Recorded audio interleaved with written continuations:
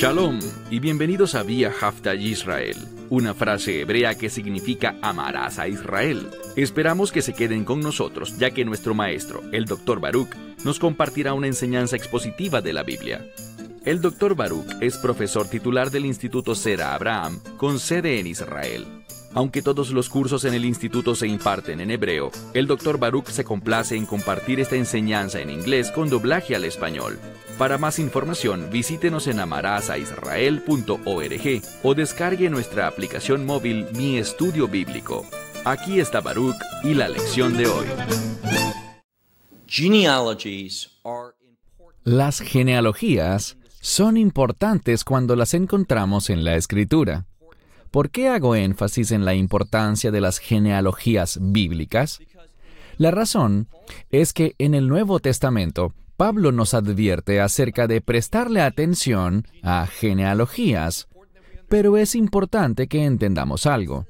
Y es que, cuando Pablo dijo esto, él no se refería a las genealogías que encontramos en la Escritura. Obviamente, al estar en la Escritura, han sido inspiradas por Dios y nos han sido dadas como revelación. Son históricas, son precisas, y cuando aprendemos la verdad que hay en ellas, y siempre encontramos que hay información inmersa en las genealogías que nos da una gran revelación, y debemos aplicarla en nuestra vida si queremos entender el mensaje que Dios tiene para su pueblo. Así que, cuando Pablo dice, tengan cuidado, desconfíen de las genealogías porque pueden ser una fuente de conflicto, de dudas, y no son edificantes, él no estaba hablando de las genealogías que encontramos en la Escritura. Verán, en la época de Pablo, y no solo me refiero al tiempo en el que él vivió específicamente, sino antes y después también. Es decir, durante ese periodo de tiempo en general, vemos que los líderes espirituales, sobre todo en el judaísmo, tomaban personas de la Biblia y personas de su tiempo, o de un tiempo anterior, y los vinculaban para crear un mensaje, algo que querían transmitirles a otras personas.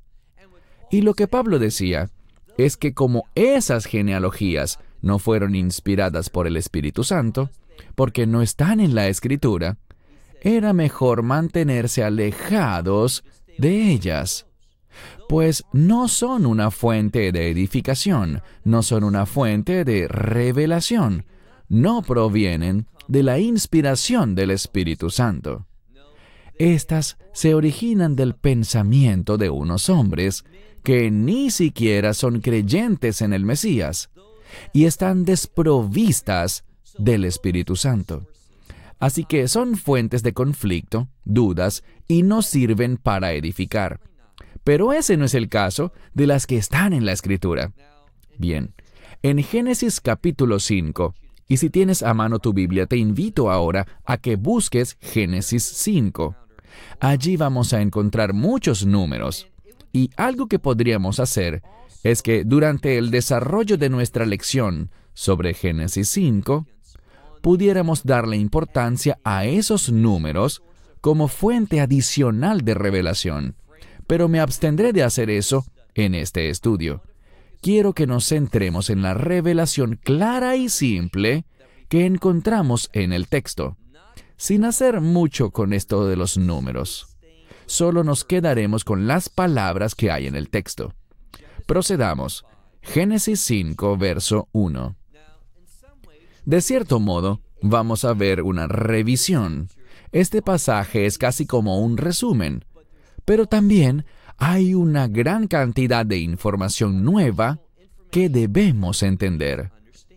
Y a veces, esa información nueva toma una verdad que ya habíamos aprendido y arroja un correcto entendimiento sobre la misma.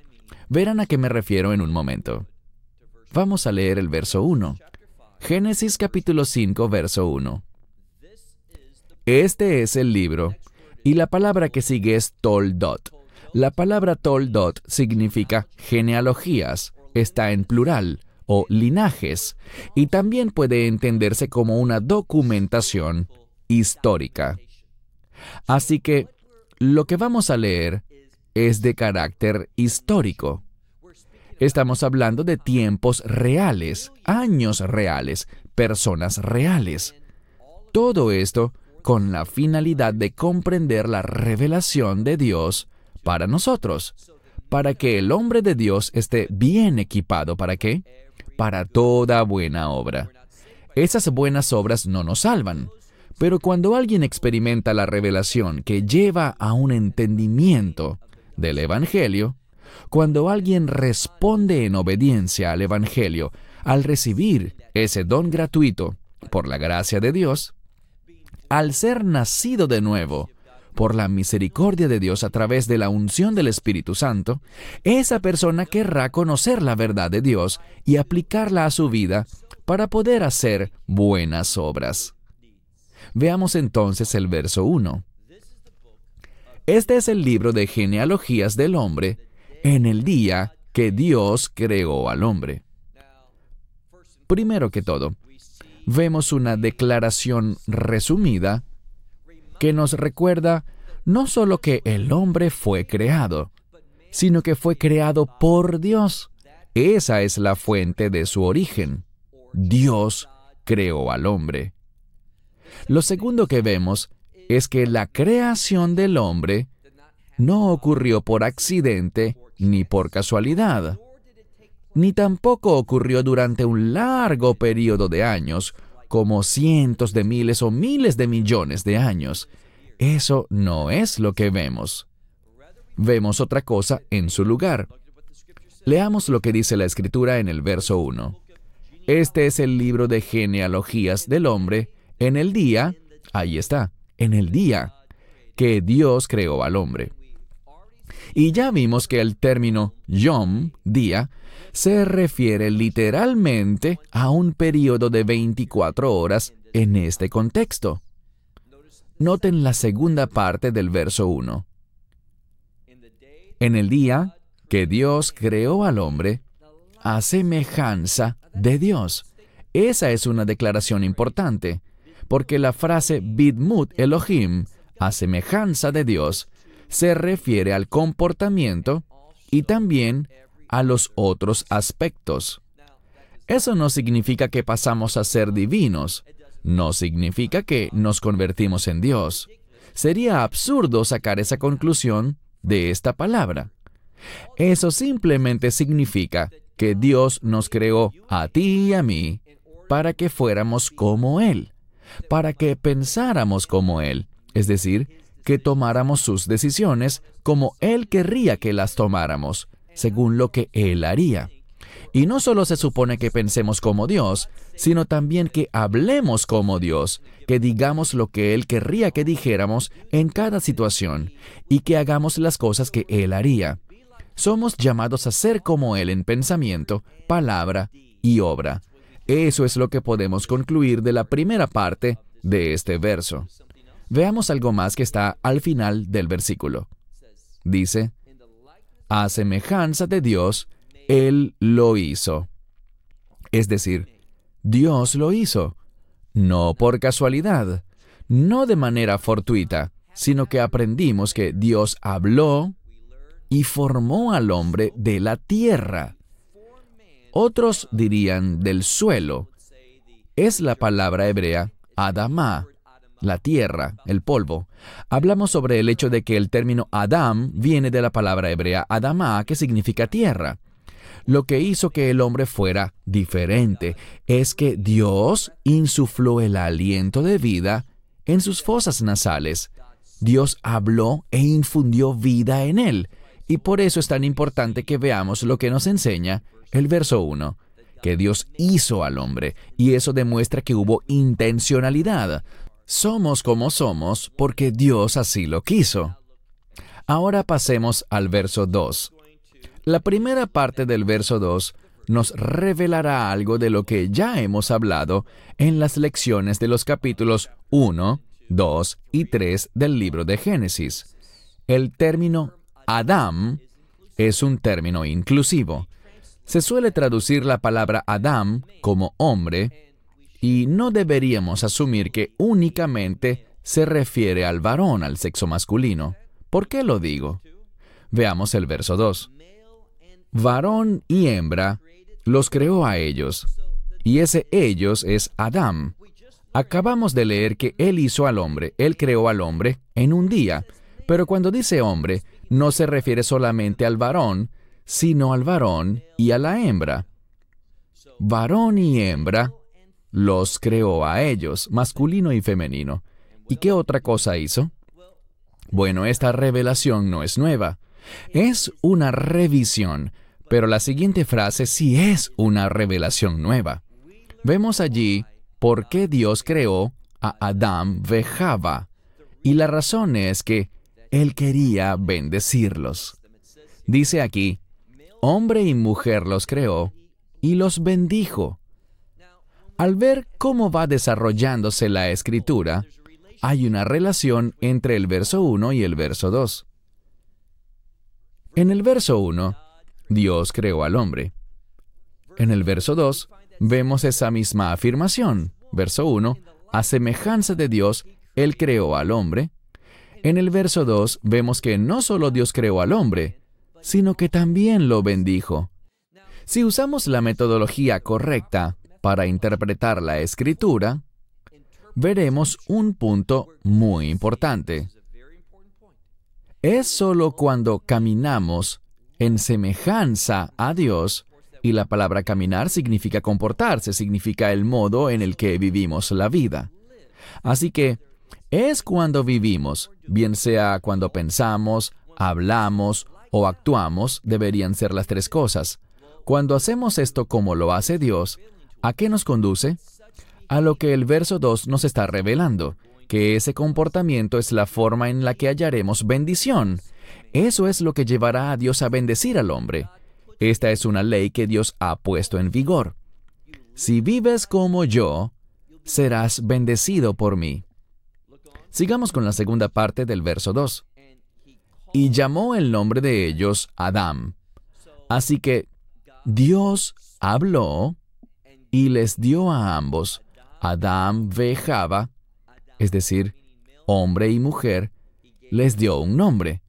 El nombre es sinónimo de carácter. Dios puso un carácter en los seres humanos. Claro que el pecado ha afectado eso.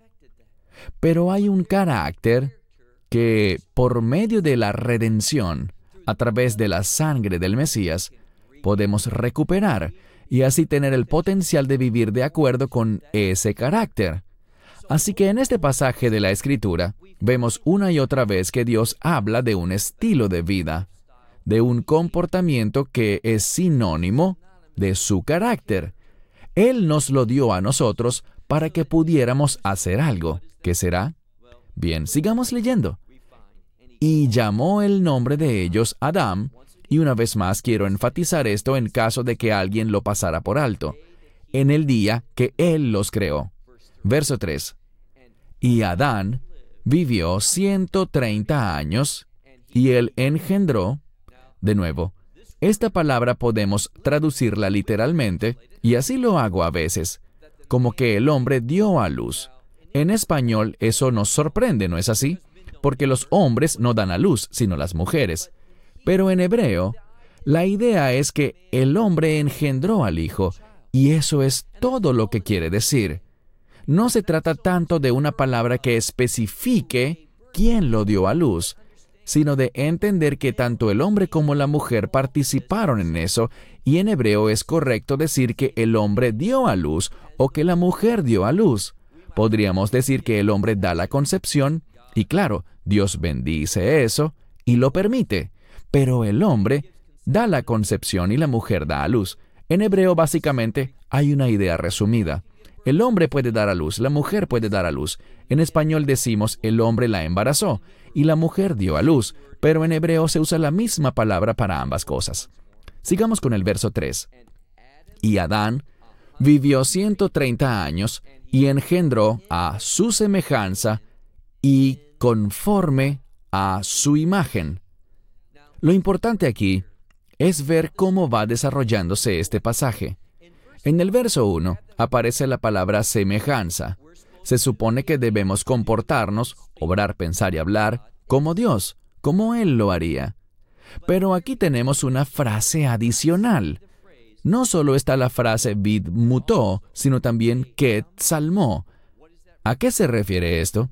La palabra tselem, y esto es lo que hablamos en el capítulo 1, significa reflejo, imagen.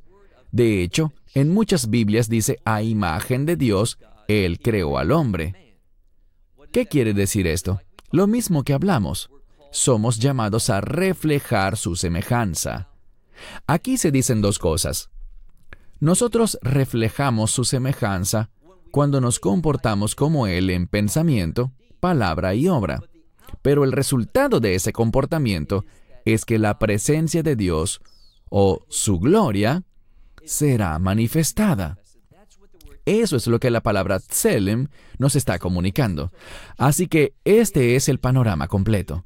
Es cuando hacemos esas cosas, cuando vivimos como Dios, que nos convertimos en un instrumento de su presencia y de su gloria en una situación.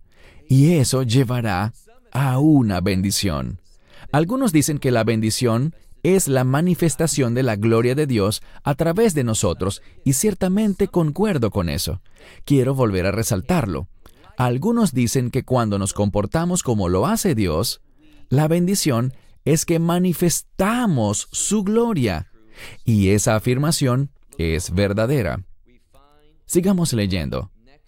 La siguiente frase dice, y llamó su nombre Shet. Normalmente Shet se pronuncia Set en español, pero lo que quiero que vean es que el sujeto al final del verso 3, donde dice, y él llamó, es Adán. Adán llamó el nombre de su hijo Set.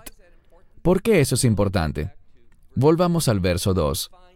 Vemos que Dios dio el nombre a Adán, al hombre.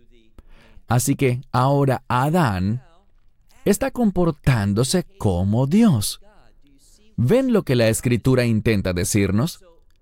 Dios le puso nombre a Adán, y ahora Adán le pone nombre a su hijo Set. Está comportándose como Dios. Sigamos leyendo este pasaje. Pasemos al verso 4. Y los días de Adán fueron, después de dar a luz o engendrar a Set, 800 años. ¿Y qué sucedió? Dice, y él dio a luz o engendró hijos e hijas. Esa es una declaración resumida. Vemos que pasaron 130 años hasta que engendró a Set. Después pasaron 800 años. Y tenemos un resumen porque dice, y engendró hijos e hijas. Esto es importante porque explica lo que hablamos la semana pasada sobre cómo fue que Caín encontró a su esposa. Cuando se habla de personas que quizá querrían asesinar a Caín por haber matado a Abel, ¿quiénes eran estas personas? Eran hijos que Adán y Eva habían traído al mundo, que fueron engendrados por ellos, los padres de toda la humanidad. Por eso leemos aquí, en esta declaración resumida, que ellos, o él, dio a luz, y sabemos que esa palabra puede ser inclusiva para ambos, pero dice exactamente, Adán engendró hijos e hijas. ¿Y qué más encontramos? Pasemos al verso 5. Y todos los días de Adán, que él vivió, fueron 930 años, y luego murió. Así que pasaron 130 años, luego 800 más para un total de 930 años, y durante ese periodo de tiempo le nacieron muchos hijos e hijas. Ahora pasemos al verso 6. Ya hemos visto que Set había nacido, y ahora nos centraremos en esa generación. Verso 6. Y Set vivió 105 años, y engendró a Enos. Verso 7. Y Set vivió después de engendrar a Enós. Él vivió 807 años y engendró hijos e hijas. Vamos a ver que se repite esta misma fórmula. Juntando todo, vemos 105 años más 807 años, por lo que en total vamos a leer que él vivió, todos los días que Set vivió fueron 912 años y luego murió. Así que va de una generación a la otra. Una vez más, vemos algo. Y a la gente le cuesta entender eso hoy en día. Pero antes las cosas eran distintas. Los efectos del pecado no se habían extendido. El pecado tiene consecuencias y una de ellas es la enfermedad. El pecado debilita al cuerpo. Estas fueron las primeras generaciones y vemos que las personas antes vivían muchos años más que ahora. Y en el capítulo 6 veremos que Dios puso un límite para que los días del hombre, en su mayoría, no fueran más de 120 años. Cuando alguien vive más de ese tiempo, y eso ocurrió, es por algo importante, es por ese Tosefet Seman, ese tiempo adicional, siempre tiene un significado. Eso siempre tendrá una importancia para entender a esa persona. Sigamos leyendo el verso 8. Y todos los días de Set fueron 912 años, y luego murió. Verso 9. Y la vida de Enós era 90 años, y él engendró a Cainán. No hay que confundir la palabra Cainán con otra palabra que suena parecido pero que se escribe diferente, la palabra Canaán. Y no es tampoco la tierra de Canaán. Eso es muy distinto. Bien, sigamos adelante. Dice en el verso 9. Y Enós vivió 90 años y entonces engendró a Cainán. Y Enós vivió después de engendrar a Cainán 815 años y engendró hijos e hijas. Verso 11. Y todos los días de Enós fueron 905 años. 90 años más 815 años son 905 años. Y luego dice que murió. Pasemos ahora al verso 12.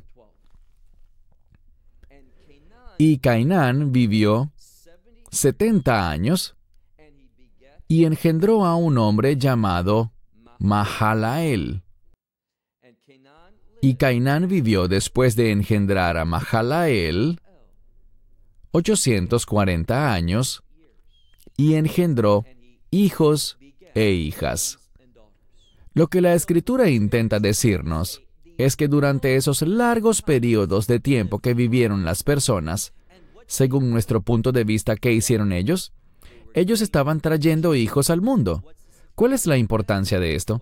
Bien, ¿cuál fue el primer mandamiento que Dios le dio a la humanidad? Sean fecundos y multiplíquense. Y eso es lo que nos dice esta genealogía, y cada una de las genealogías. La razón por la que aparece la palabra toldot, genealogías, es porque hablamos de que cada hombre tiene su propio linaje. Hay una relación entre ellos, obviamente, es la misma familia, pero ese término está en plural. Bien, sigamos donde quedamos. Versículo 12 una vez más. Y Cainán vivió 70 años y engendró a un hombre llamado Mahalael, y Cainán vivió después de engendrar a Mahalael 840 años, y engendró hijos e hijas. Todos los días de Cainán fueron 910 años, y luego murió. Verso 15. Y Mahalael vivió 65 años, y engendró a Jared. Y Mahalael vivió después de engendrar a Jared 830 años, y engendró hijos e hijas. Todos los días de Mahalael fueron 895 años y luego murió. Vemos que se repite algo parecido varias veces. No está pasando nada fuera de lo normal, nada que sea prominente. Vemos que Dios es muy específico. Nos está dando información histórica. Nos está dando el año en el que nació el hijo principal de esa familia. Nos está diciendo la edad que tenía el padre al tenerlo. Y luego vemos cuántos años vivió después de engendrar a ese primer hijo. Vemos también que fue fecundo al dar a luz a muchos hijos e hijas y luego moría. Y se nos da una declaración resumida de todos los años de su vida. Pero algo importante sucederá en un momento. Veremos que ciertos hombres tuvieron un llamado particular en sus vidas. ¿Por qué lo digo? Sigamos avanzando. Pasemos ahora a la siguiente frase, que se encuentra en el versículo 18. Leemos el versículo 18. Y Jared vivió 162 años y engendró, ¿a quién? A Enoc. Y Jared vivió después de engendrar a Enoc, o Hanoc, 800 años, y engendró hijos e hijas. Y todos los días de Jared fueron 962 años, y luego murió. Pero noten algo, nació Enoc, o Hanoc. ¿Por qué esto es importante? Hasta este momento, todo ha sucedido de manera similar. No ha habido nada extraordinario. Pero en esta generación encontramos que nació alguien llamado Enoc. Y Enoc iba a ser alguien especial. ¿Por qué? Pasemos ahora al verso 21. Y Enoc vivió un total de 65 años y engendró a Matusalén. Y aquí está una información adicional. Leemos que Enoc caminó con Dios. Uno esperaría que la frase Enoc caminó con Dios estuviera escrita como Hanoc, Halachim, Hashem, pero no aparece simplemente con la palabra halach o lelajet en infinitivo, caminar, sino que aparece la palabra ithalech, y esa palabra significa ir y venir, tiene una cualidad reflexiva, y esto habla de una consistencia. Verán, otras personas han demostrado semejanza con Dios en ciertos momentos, pero Enoc fue diferente. Es decir, él vivió consistentemente en el llamado que había sido dado a toda la humanidad. ¿Y qué era eso? Caminar con Dios. Bien, sigamos. Leamos el verso 22. Y Enoc caminó con Dios después de engendrar a Matusalén 300 años, y engendró hijos e hijas. Y todos los días de Enoc fueron 365 años. ¿Y qué cosa es notoria aquí? Bien, él vivió un periodo de tiempo relativamente corto. Él vivió menos de la mitad de los años que todos los demás. Y él fue el que caminó con Dios. Y otra cosa que vemos aquí es que no dice que él murió. Y la muerte es un sinónimo de pecado.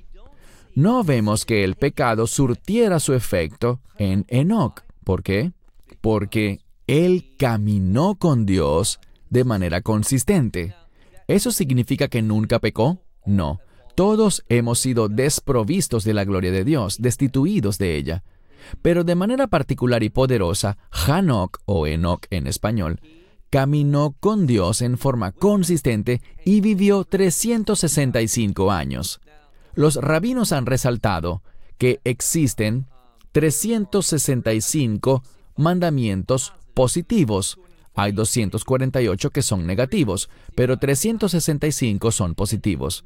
Y hacen mención de que Enoc vivió una vida positiva. Él hizo lo que Dios le mandó. Y también dicen que cuando alguien obedece a Dios, cuando las personas hacen lo que deben hacer, una consecuencia es que no harán lo que no deben hacer. Así que Enoc vivió un total de 365 años, pero nunca se menciona que él haya muerto. Leamos el verso 24. Enoc caminó, y aparece la misma frase. Vait halech, caminó en forma consistente con Dios, y dejó de estar. Eso significa que no murió, sino que dejó de estar sobre la faz de la tierra. ¿Por qué? Ki lahaj oto Elohim, porque Dios se lo llevó. Vemos aquí que cuando alguien tiene un período de vida relativamente corto, comparado con otros, eso no significa que Dios no está complacido con él. Eso puede significar que Dios está muy complacido con él. Y en el libro de Isaías se nos enseña que a veces Dios se lleva a quien es aún joven porque está tan complacido con esa persona que se lo lleva antes de tiempo, según lo diríamos nosotros. Pasemos ahora al verso 25. Y Matusalén vivió 187 años. Y él engendró un hijo. Él engendró a Lamec. Eso es lo que dice al final del verso 25. Ahora verso 26. Y Matusalén vivió después de engendrar a Lamec 782 años, y engendró hijos e hijas. Y sucedió que todos los días de Matusalén fueron 969 años, y murió. Sigamos leyendo. Verso 28. Y Lamec vivió 182 años y engendró un hijo. Y vemos que no dice de una vez el nombre, solo dice un hijo. Y él llamó a su hijo Noé. Se usa un lenguaje diferente, es decir, es una forma gramaticalmente diferente para romper el paradigma. ¿Con qué razón? Porque va a pasar algo importante. Siempre que hay un cambio en el patrón normal en la Escritura, es para decirnos que algo importante se va a mencionar. Verso 28. Y Lamec vivió 182 años y engendró un hijo. Normalmente luego diría el nombre, pero no está el nombre. Solo dice un hijo. Y llamó su nombre Noé, diciendo, Este nos aliviará de nuestras obras y de la penosa labor de nuestras manos a causa de la tierra que el Señor maldijo. Noé es alguien único. Él será usado por Dios para hacer algo. Ahora bien, si volvemos a Génesis capítulo 4, veremos que Dios maldijo la tierra. Y esa maldición iba a causar sudor y mucho esfuerzo en el hombre. Y ahora llega Noé, y Noé significa descanso. Noé iba a traer un descanso, y lo veremos la próxima semana. Él iba a dar una invitación para escapar de este mundo, porque en los días de Noé, Dios iba a destruir al mundo. Él iba a destruir este mundo maldito, y en esencia, eso hizo. Y se esperaba que Noé sería un medio para producir una realidad diferente a la que estaba repitiéndose en aquella generación, que era un fracaso. Eso es lo que Lamec estaba diciendo. Mi hijo será una fuente de liberación. Veamos lo que dice. Él nos aliviará de nuestras obras y del sudor o de la penosa labor de nuestras manos a causa de la tierra que el Señor maldijo. Verso 30. Y Lamec vivió después de engendrar a Noé, ¿cuánto tiempo? Dice aquí que vivió 595 años y engendró hijos e hijas. Así que no solo tuvo a Noé, sino a muchos otros, según se menciona aquí. Verso 31. Y sucedió que todos los días de Lamec fueron 777 años y murió. Pasemos al verso 32. Y sucedió que Noé tenía 500 años de edad, y Noé engendró a Sem, Cam y a Jafet. Aquí encontramos un mensaje muy importante para nosotros. Para todos los demás que están en esta genealogía, solo se menciona el nombre de un hijo. Y en el caso de Noé hay 3. ¿Qué significa el número 3? El 3 tiene que ver con revelar algo. Dios usará a Noé para revelar su verdad. Por eso vemos que en el Nuevo Testamento dice que Noé fue un heraldo de justicia. Él iba a revelar la verdad justa de Dios. ¿Y a qué nos referimos? A escuchar a Dios, responder y hallar liberación. Desafortunadamente, la humanidad no escuchó a Dios, no respondió debidamente y por tanto la humanidad, a excepción de Noé, sus 3 hijos y sus esposas, y los animales, todo lo demás fue destruido. Al analizar Génesis capítulo 5, vemos paradigmas, cosas que se repiten, pero presten atención en dónde están los cambios. Y como dije, no nos enfocamos esta vez en eso, pero estos números que aparecen registrados, los años que vivieron hasta engendrar ese hijo principal y cuánto vivieron después de engendrar a cada hijo, y la suma de todos sus días, todos esos números son una fuente de revelación. Quizás en otra ocasión los analizaremos, pero para los fines de este estudio del libro de Génesis, queremos avanzar rápido, queremos prestar atención al panorama completo para que podamos captarlo. Y quizás regresar en otro momento y mirar las pistas más específicas que tiene la Escritura, para que podamos ver toda la revelación de Dios. ¿Por qué? Porque queremos toda la verdad. Y el Espíritu Santo está accesible para todos los creyentes. Él nos enseña toda la verdad, y así el hombre de Dios, y esto incluye a la mujer de Dios, así todos podamos vivir de acuerdo con su voluntad y que podamos ser como Él, podamos manifestar su gloria y la gente vea la presencia de Dios en nuestra vida y a través de nuestra vida y deseen tener esa misma relación hermosa que tenemos con Dios. Y así ellos puedan ser guiados a tener esa misma experiencia. Bien, cierro con esto. Hasta la próxima semana cuando empezaremos nuestra lección de Génesis capítulo 6. Centrándonos en ese que mencionamos brevemente al final, Noaj, es decir, Noé, y ver qué mensajes revelará Dios a través de la vida de este hombre. Hasta la próxima semana. Mi esperanza y mi oración es que Dios les bendiga ricamente en el poder de su palabra. Shalom. Esperamos que te hayas edificado con el mensaje de hoy y lo compartas con otros. Te invitamos a seguir nuestros estudios cada semana por este canal y por el portal de YouTube de Amarás a Israel. También puedes descargar nuestra aplicación móvil gratuita, Mi Estudio Bíblico. Finalmente, para obtener más información sobre nosotros, visita nuestra web amarasaisrael.org, donde encontrarás otras conferencias de Baruch en audio, video y texto. Hasta el próximo programa. Que el Señor te bendiga en Yeshua HaMashiach, Jesús el Mesías, mientras caminas con Él. Shalom desde Israel.